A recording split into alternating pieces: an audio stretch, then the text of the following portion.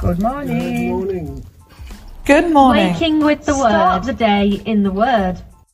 Give yourself a shake and grab yourself a coffee. And a cup of tea. Waking with the Word. Good morning, welcome to Waking with the Word. We are in the series Finding the Kingdom of Heaven After Easter, and this is part 8. I want to take you on a roller coaster ride. Now, this is an exciting roller coaster. There are many highs, there are many lows. There are times you're going fast, there are times you're being pulled back slowly, and you're not sure what's going to happen until suddenly you will zoom off into the future, only to come to an absolute standstill and not understand what on earth is going on now at all. Your brain will shake, your body will shudder, and you will scream, "Ah!" as you drop down to the ground with one almighty thud, then zoom back to the place you started at first. Okay, I want to talk about life. I want to talk about the life of the disciples. I want to take you from when they met Jesus and he said, "Come, follow me." What an exciting period of their life as they clung onto every single word he said and rejoiced in every miracle they saw. Then they went out on their own, didn't they? And they came back and they said, even the demons, they were obeying us. They went with nothing and all was provided for them. All of this was gearing up, and then they saw that he did the very thing prophesied in Scripture in the Old Testament. He rode into Jerusalem on a donkey. The Scripture in the Old Testament where it talks about him riding into Jerusalem on a donkey is actually a prophecy that the king would come and he would give them back their very own nation. Yes, the king was coming on a donkey and everyone was to cry out. In fact, this is the Scripture. Rejoice greatly, O daughter of Zion. Shout aloud, O daughter of Jerusalem. Behold, your king is coming. He's coming to you, righteous and having salvation. He is humble and mounted on a donkey, on a colt, the foal of a donkey. I will cut off the chariot of Ephraim and the war horse from Jerusalem. And the battle bow shall be cut off, and he shall speak peace to the nations. His rule shall be from sea to sea, and from the river to the ends of the earth.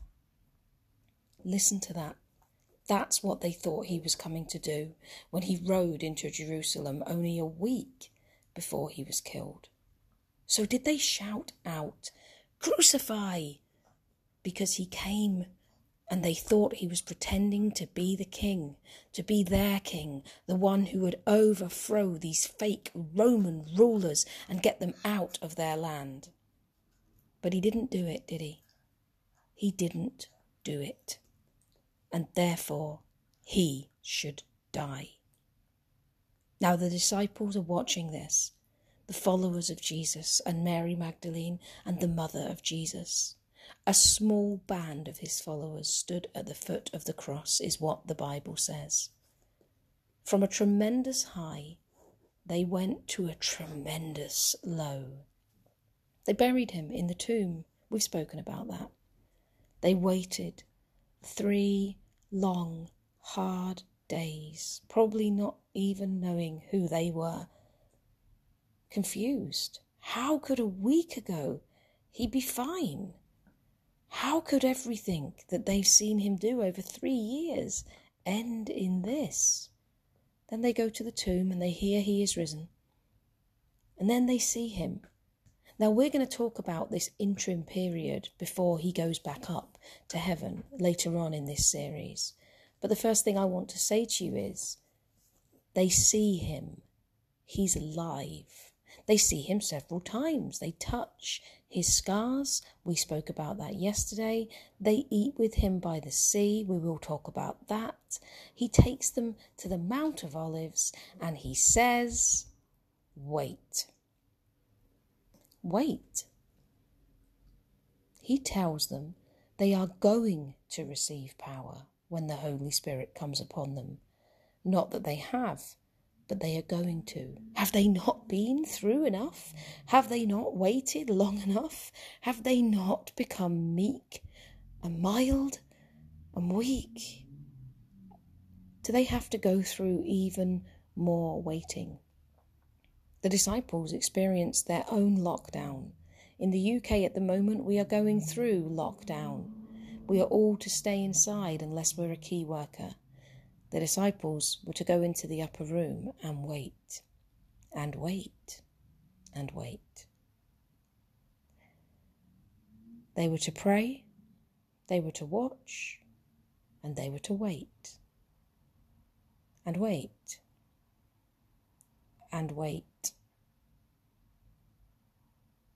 Now we know that at Pentecost, the Holy Spirit came upon them in power, but we also know the waiting was probably excruciating, because did they really need to wait that long? Did they really need to go through so much?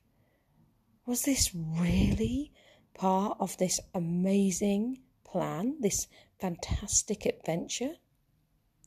Well, we know that it was, but we also know that to them, honestly, it must have felt so long and so hard. We often talk about this time in the Bible as if it was so exciting, as if it's a dramatic victory. And yes, it is, but I want to ask, did it feel like a victory to them? Do you think they may have been going out of their heads at some point, wondering what on earth was going on? When was he gonna do it? And then Jesus promises, doesn't he, before he leaves this earth that time, that he will return. But he would be with them, behold, until the end of the age. But he was going to be with them in a different way to what they knew him be with them before. And from that moment on, until the time he returns, people of faith will wonder when. They'll wonder how. They will wonder about the signs. Many people have tried to discern when he will come back, because we're still waiting. We're still going through our very own adventure with God. He's still giving us time to make the changes that we need to make. And one of the changes that we need to make is to learn to wait. Not just to wait in the upper room for the dramatic to happen and the power to come, but to wait every single day. To have a peace and a calm that can only be given by him, because we are trusting in him, because we know that firm is his promise and sure is his character. In every tribulation, in every trial, in every high, in every low, it should not be, when are you going to do it? It should be, you are with me. And you are who you are right now, even though the circumstance is not as I would wish it to be or feel I need it to be. The promise is sure, yes, he will return, but the Holy Spirit was sent to be with me now. And Jesus said that was power. He didn't say the power would come when he returned.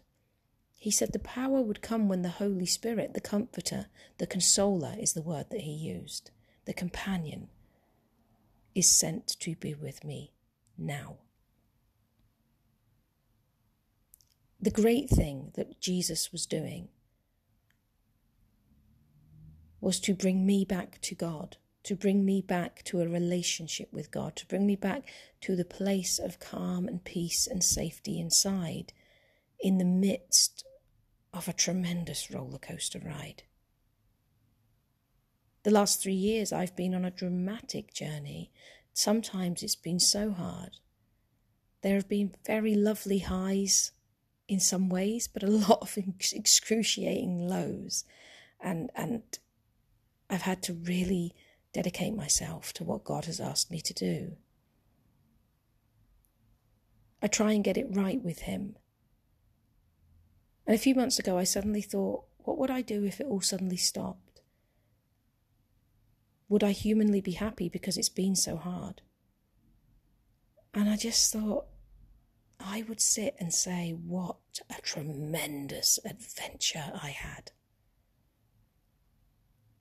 At the times it seems hard, but when I've gone through it, I think, wow, Lord, that was incredible. I guess it's like being on a roller coaster. At the time it's scary, but you get off and you think, wow, that was amazing. Maybe not all of us. The power of the Holy Spirit is given for the present time. He is the same yesterday, today and forever, but he comes and he works in our time, and we have a conscious mind. We are here now. The Bible makes it very plain that we are to think about the now, not to worry about the future or dwell on the past. And the power of the Holy Spirit is given to me in my now. Yes, I am waiting for Jesus to come back. Yes, the disciples were waiting for the power of the Holy Spirit to come upon them. But each day has enough trouble of its own, is what Jesus said, and we are to focus on each day. We're not to look for Jesus coming back. He said, in fact, even he does not know when it is, only the Father knows. We're not to try and discern when he's going to come back or put a date on it. There are many people who like to seem clever, and they'll try and work it out, and they preach it, and time again they've looked stupid because it just has not happened. But we are to focus on now. If you want to get through tremendous trouble, years of pain or struggle, if you want something to succeed, you need to focus on now. Yes, we make plans or guidelines for the future, but we don't know what's going to happen.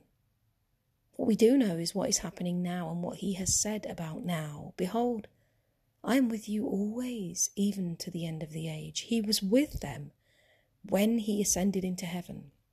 He was with them in the upper room waiting, and that was the reason they could get through the waiting.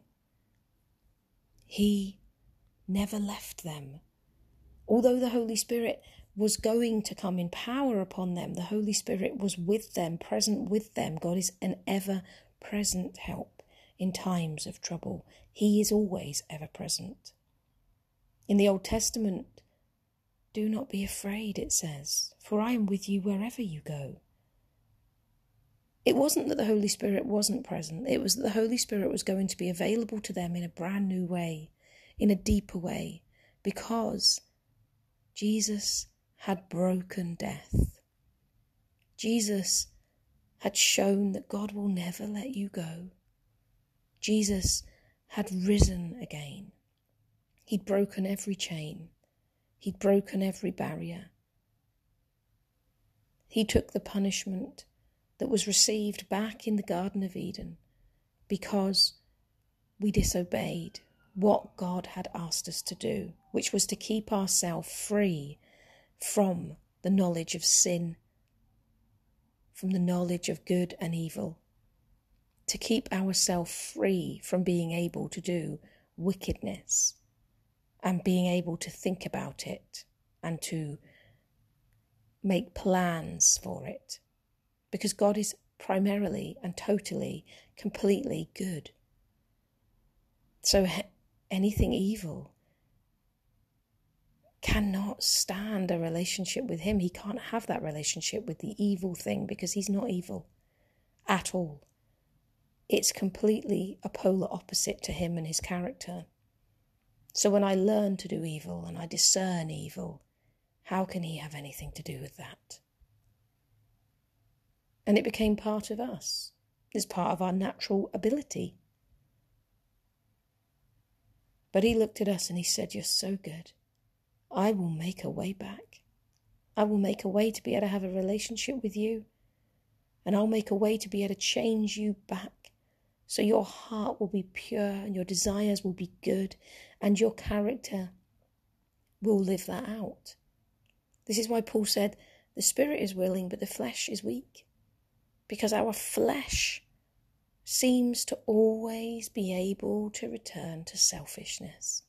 Selfishness is the complete polar opposite to who God is. There is one who is selfish, but it's not God. He wants to eradicate that from me. He wants to bring me to the place where when I wait with him and on him, and I have the peace and the calm assurance that I'm held by him. And this calm assurance is more than just a thought in my head, and it's not just in my heart. It's a deep knowing in the very pit of my absolute being. The roller coaster is a tremendous adventure. But my companion who rides that with me knows no fear. He knows the beginning from the end. He's there when I suddenly come back to where I started from and think, oh God, what was it all for? The disciples stood as Jesus rose into heaven after telling them they had to wait again. And I do wonder if they thought, again, what are we here for? I mean, come on. He was going to do it. He didn't do it. He was murdered. He came back. He was going to do it. Surely he's going to do it now. He didn't do it. He went back up to heaven and told us to wait even more and wait again. But you know, they did what Jesus said. And I believe that this time they did it to the letter because they'd seen the power of God. Okay, he's telling me to wait, but he's the one who rose from the grave. Okay, it doesn't feel great, it doesn't feel nice, but he's the one who rose from the grave. Okay, we've to shut ourselves away, it makes no sense, but he's the one that rose from the grave. Okay, he's not physically answered our prayers and done what we wished or wanted or thought, but he's the one that rose from the grave. And he has promised power to me. And that power doesn't seem to be working out the way I think it should, but do you know what? I want that power because he's the one that rose from the grave. And when the power came upon them, the nation of Israel was not given back to them. The land, the promised land, was not theirs again. Did they think power to receive the land back was going to come upon them? Perhaps they did, but they didn't get it back. But they got power that was tremendously different to what they would have assumed, perhaps to what they wanted. But my goodness me, that power changed the whole world. Their message, that you can have a relationship with God, that he is interested in man, spread throughout the whole world, and the Christian faith was born. That power was greater than the nation of Israel having their land back. That power was to everybody. God is always doing something bigger. He's doing something greater. The promises he gives us we don't always understand, but if we will wait with him, he will fulfill every word he has said to us. Living life with God can be confusing at times, but we must realize that that which we don't understand, we can entrust to him, for he understands it all fully, and he has asked not that we understand him, but that we love him, that we know him, that we seek him, that we listen to him, that we desire him, that we come every single day wanting to know what he has to say or be to us that day at that moment. For we live in time, we live now, and he is doing greater than we could ever ask or could imagine. But he's never said he's going to explain it. He said we are going to live it out as we live it out with him. The disciples learnt to walk with him. Instead of following as they did when he was on earth, they then walked with him, with the Holy Spirit. And that is what we want to learn. We want the power of God. We want to find the kingdom of heaven. We want to walk with him daily. We want to talk with him daily. We want to know him daily for today, so that he can continue to lead us on to the great and mighty things that he is doing. We will begin in this series to talk about the waiting in the upper room. We will begin to seek the Holy Spirit. We will most likely do this series up until Pentecost, for we want a deeper infilling of the Holy Spirit in our lives. So very often we ask, Lord, do something great with me. But then the roller coaster starts. And it's hard. But you know what? It's so tremendously fantastic to walk out life with God. It's an adventure. And to take that adventure, we need to hold the hand of one who is solid and firm and sure. I will speak to you tomorrow. God bless.